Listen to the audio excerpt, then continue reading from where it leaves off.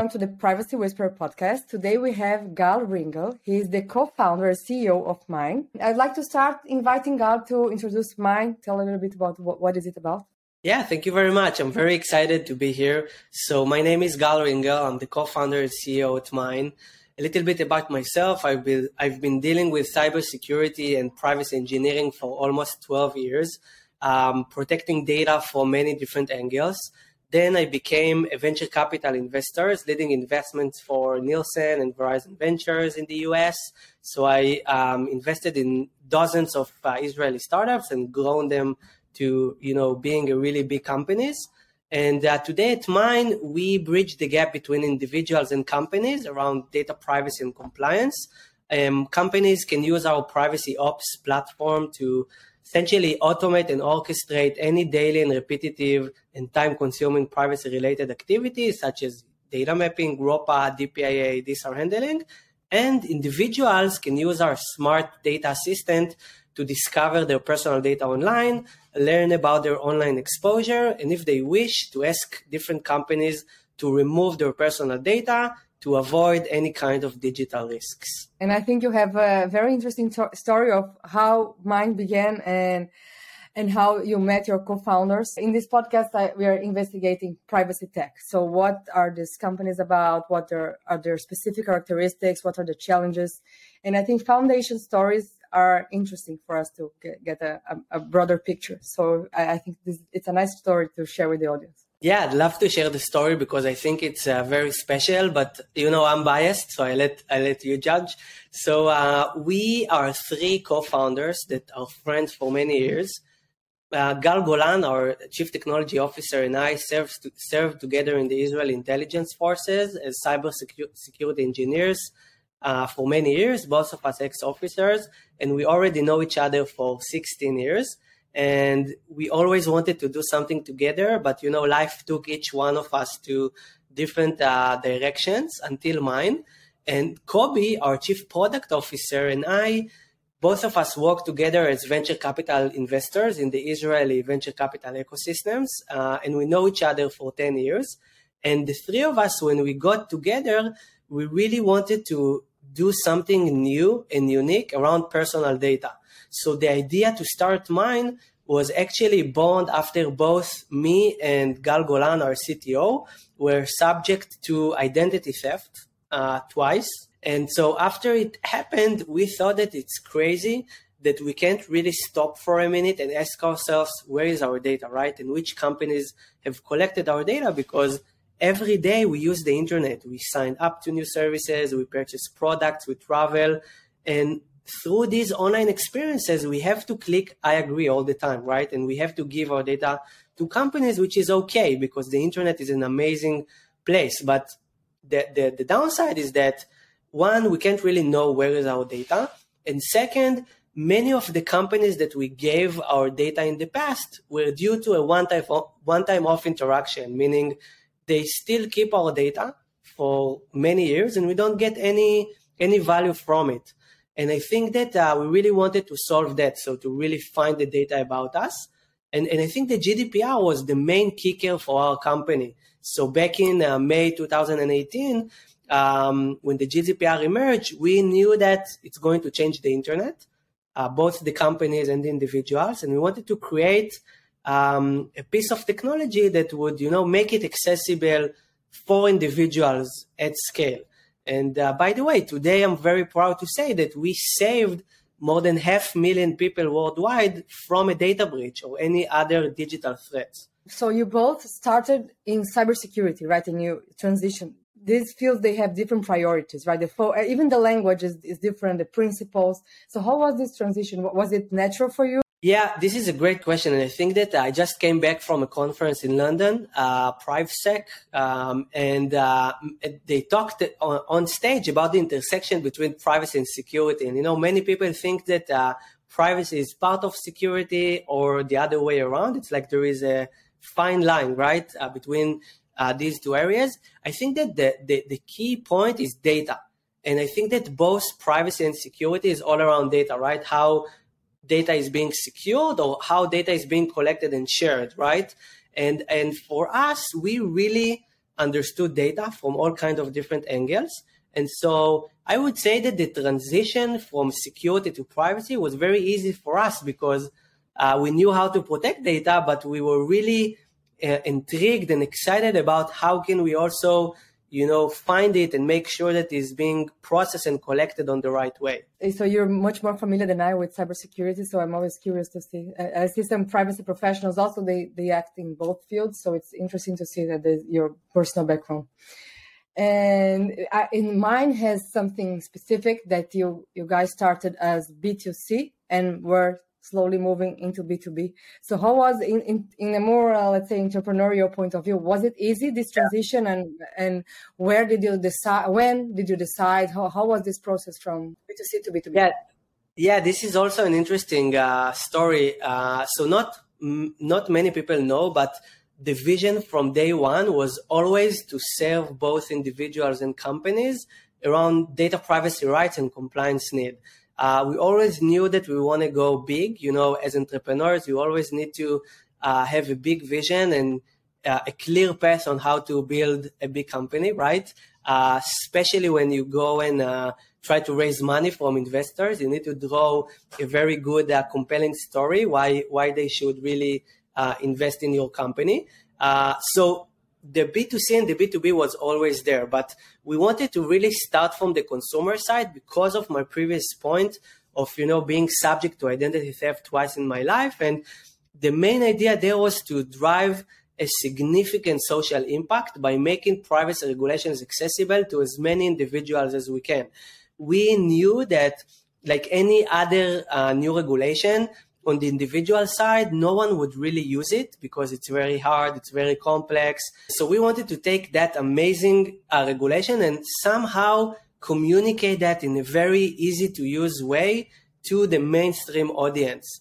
And once we did that, we really knew how individuals want to interact with privacy rights, what data is important to them, how do they want to interact with their data. And that was the key turning point 2 years ago to penetrate the B2B market and complete our vision. And I think that after serving 4 million individuals so far, this is our user base, that really allowed us to build a very good B2B product for companies because we really made it consumer-centric. And so the evolution to B2B was very natural to us because coming from the consumer perspective gave us a huge advantage over all the competitors because we really understand how to do data mapping and DSR handling and ROPA Article 30 and DPIA to the best way possible because we really connected both sides around these privacy regulations. So for us, the evolution was very natural, and that was the main vision from day one. Specifically about privacy tech. As an entrepreneur, growth hacking, how to expand, and some of those methods are not very privacy friendly. Do you see the challenges as a privacy tech that maybe you would not have as a MarTech or other fields? Definitely. Let's start with two general challenges. So I think that we started the company 4 years ago and we had COVID during a big chunk of it. And last year, all the market downturns, right? So I would say that we are going through two big events which impact globally, right? So this is not easy, just these two things. But in general, as a privacy startup, I think the main challenge is the maturity of the privacy market. That is the number one thing that I would say. And by maturity, I mean this market is still young. I would say, or I would count, only 5 years old, ever since mid-2018, when the GDPR was legislated for the first time. I think that was, the key turning point worldwide to really apply privacy technologies. And I think the main challenge around that is still educating companies, right, that privacy is important and why they should, invest in great technologies and processes that could make their life easier. But not only that, other than the education, the second challenge is urgency about buying products like what we're selling. And let me give you one of the most popular examples. Many companies still prefer, when they do a data mapping exercise, to go the old-fashioned way and do a big spreadsheet, and do it the manual way. And I think that this is one of the key examples where data mapping, to some degree, finding the systems, finding the data, can really be automated. And I think that companies that really understand that and invest in implementing technologies that could really help automating that part can really be certain that that would enable them to find all the data and to really build a great privacy program, because that could enable them to focus on the important things. But I think that in general, other than the education and the urgency, I think that I see privacy becoming the center stage. And, many analysts predict that this year, 2023, would be the year for data privacy. So although these challenges of operating in a very, young market, I'm very excited. You mentioned a little bit about what I'm going to ask. So the GDPR brought waves of changes in the privacy field. And I'm curious to know, so did you notice changes in the behavior of your clients, both the B2C and B2B? So in the B2B, so did you see companies that maybe they were relaxed with privacy and didn't see a lot of urgency, and now they're coming after you and say, I need more, be more proactive? So let's start with the companies, your B2B aspect. Did you notice a behavior change in the market? Yeah, definitely. On the company side, I think that the easy proof is, since GDPR was legislated, a lot of other countries and geolocation were legislating similar privacy regulation, right? So CCPA in California, now the CPRA, it's like CCPA version 2, but then Australia, Canada, India, soon to approve, Brazil, Argentina, it happened everywhere, right? And I think that that enable and, push companies to apply good or great privacy processes. And I think that the GDPR clearly paved the way to level the playing field in terms of personal data online. And another example on the company side, when the GDPR emerged, I remember that if you were a US citizen applying to, interacting with your data from US companies in the US, they were not really, honoring this request, because there was no law that would, ask them to do that. But that was changed, because I think that over the years, many companies understood that privacy is more than a compliance burden, right? They understood that if they honor privacy regulations, even if they don't have to, that would really enable them to gain more trust and earn more customer loyalty. So this is on the company side. On the individual side, unfortunately, data breaches, keep skyrocketing, and many individuals keep getting hurt, because anytime there is a data breach, data gets stolen, leaked out, and used against individuals in the forms of identity theft, reputation damage, financial loss. And I think that these data breaches are, pushing individuals to be more aware about their personal data, and they are looking for solutions. They are looking for solutions that can really help them understand where is their data, to learn about the risk that is associated with that, and to really do something about it. If you think about people's behavior, so besides the breaches, because not everyone was a victim of a data breach. So what else would you think like as factors for this changing the consumer behavior? If I leave the data breaches aside, I think that privacy scandal. So the whole Cambridge Analytica and Facebook event, which was, targeting both the US elections, right, but also the UK Brexit. So many people heard for the first time that, privacy scandals can be used to change their minds or to do social engineering, right? And then Netflix came out with 2 movies. One was The Great Hack, right, about that exact event, and then Social Dilemma. And the Social Dilemma movie, people were surprised that Facebook and Google can do these things. Now, you and I and, other peers are working in that industry for many years, and we were not surprised by that, right? But if you think about the mainstream audience, they were highly surprised. Oh my God, yeah, Google and Facebook can really target me, can really, influence the way I think. Yeah, I mean, this is how it, happens for many years. So I think that, privacy scandals and even Netflix that took these challenges and, increased the awareness in large scale also helped. I think that another good example is COVID-19 and all the tracking that different governments have, applied. Even here in Israel, we were the first guinea pigs, right? Worldwide. It was a big sandbox for vaccinations. And I think that the deal that the Israeli government, and this is was in the news, the deal that the Israeli government have closed with Pfizer for getting these vaccinations very early on was to share data. Now, as individual, I didn't give my consent to share my data, although between you and me, personally, I would give my data for, the sake of science, because I think that it can really help, but no one asked me if I grant my consent. So I think COVID-19 and all the tracking about, people that are positive and things like that also increased the awareness. And lastly, the most popular example is AI, ChatGPT most recently, but also computer vision algorithms. They didn't take any privacy by design or even privacy thinking.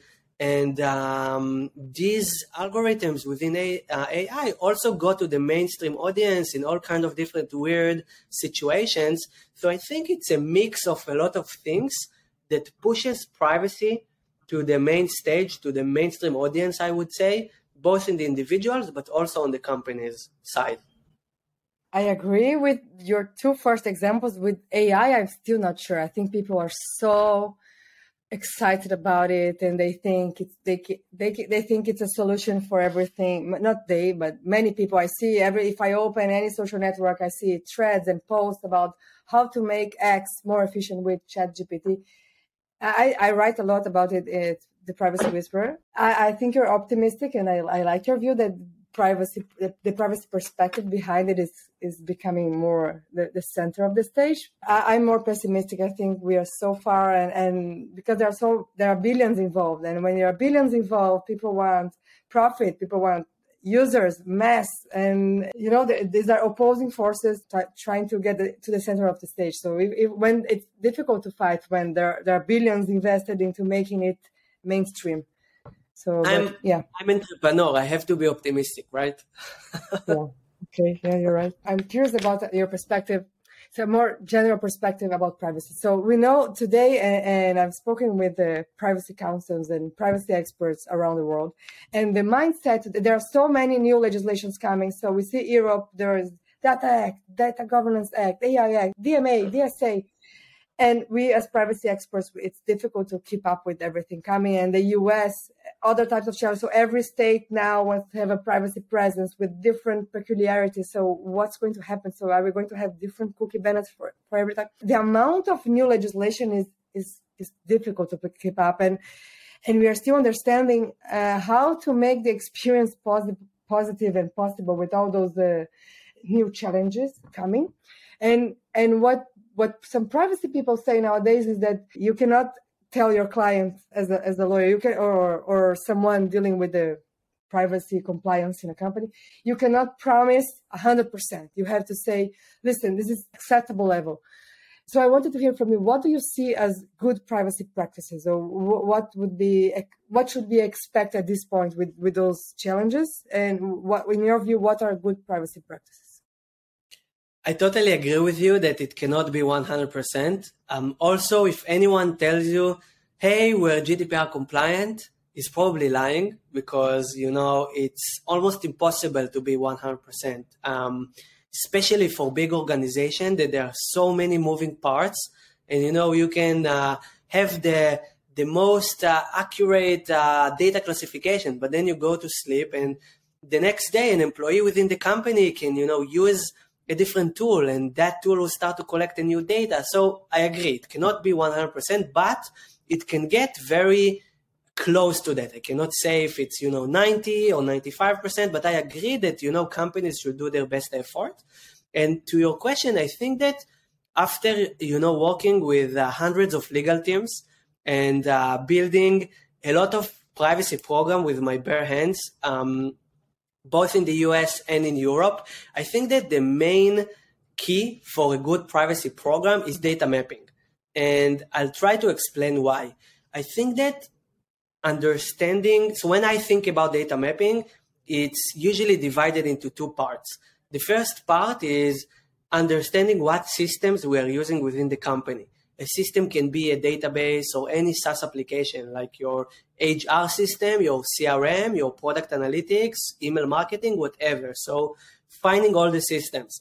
I always like to give the analogy of, imagine that you have a big apartment or a big house and you need to find all the rooms in the house, right? This is the number one step. And then the second step would start opening each room and see what we keep inside. So that would be a data classification. So start classifying what personal data we keep in each one of these systems. And the reason why I think that these two parts that, builds a good data mapping program is the key for any robust privacy program, is because you cannot really handle DSARs in a good way if you don't know where the data lives, right? You cannot build a good ROPA if you don't know what systems and personal data you keep within the company. You can't also write a good privacy policy if you don't know what data you collect. And that goes on and on to, ROPA, DPIA, vendor risk assessment, even privacy training, right? How can you train your engineers to think about privacy by design if they don't know about the systems that they are interacting with? So I think for me, and after, hearing that from a lot of different legal teams, I think data mapping is the number one pillar or the key component for a great privacy program. So again, to understand what systems you are using within the company and what personal data, but to do it in a continuous way.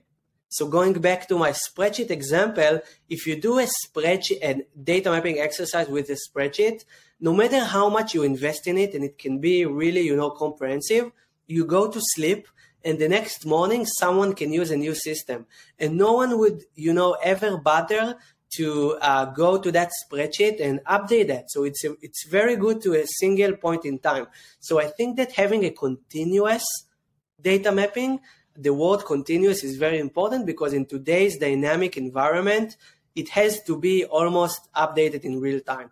And I think, again, continuous data mapping, this is like the key pillar for any great privacy program. An interesting aspect of the data mapping is the self-awareness element, right? When you map, you become aware. If we compare with a person, it's like a person going to therapy and let's see what the problems are. So you put it also.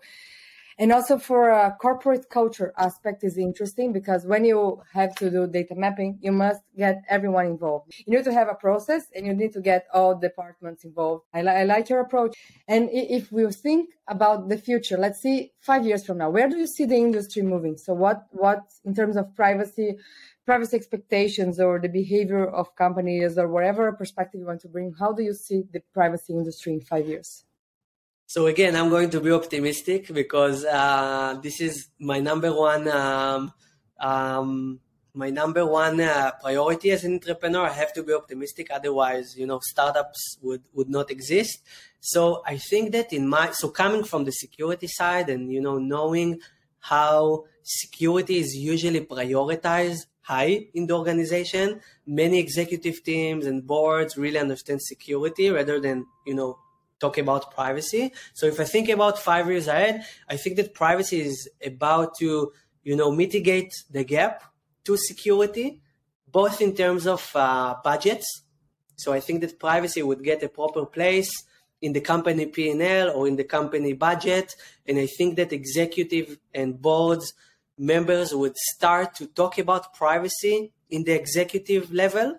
And, that would change the priority within the organization and the urgency that we spoke about earlier to really apply privacy processes and privacy technologies at a very early in a very early on in the life of the company. And today, as you know, privacy teams are under budgets, right, and understaffed, right? Usually, I meet companies, even big companies, that have one person, two, which is very, very disappointing because I think that, privacy should be prioritized high. So if you ask me 5 years ahead, I think that privacy is about to, mitigate the gap towards security. And I think that it would be taken appropriately, like with the right resources and budgets within different companies. When you say that you're going to reduce the gap, you say more in the sense of the status, that there will be, like, yes. We see everybody's scared of a security breach. So there is a very high, so you think that the status will be similar, and also the budget-wise, you see it getting closer in this sense? Exactly. I mean, in terms of the appreciation of privacy, about the urgency, and about the need to apply it very early on in the company life cycle. And if you think about, as an entrepreneur, how do you see mine in 5 years? How do you see, as also not specific, of course, whatever you can share, but in the sense of where are privacy tech startups moving to? So how do you see expanding or focus or becoming more global? In what sense? Where do you see mine in 5 years? So mine in 5 years, our vision is being, we call it a data OS, a data operating system, which would touch not just privacy, but also compliance and security, and will draw the line for all the different aspects that companies have to deal with in terms of data privacy, data compliance, and data security, and both for individuals and companies, because this is like our unique approach to the market, is that we connect both sides. This is what works really, really good for us. In terms of the entire industry, other than, budgets and things like that, a new concept that I see emerging is shift left, which is exactly like happened in the security side. So shifting left privacy technologies towards the engineers and towards the code level. And I think that this is a very interesting approach.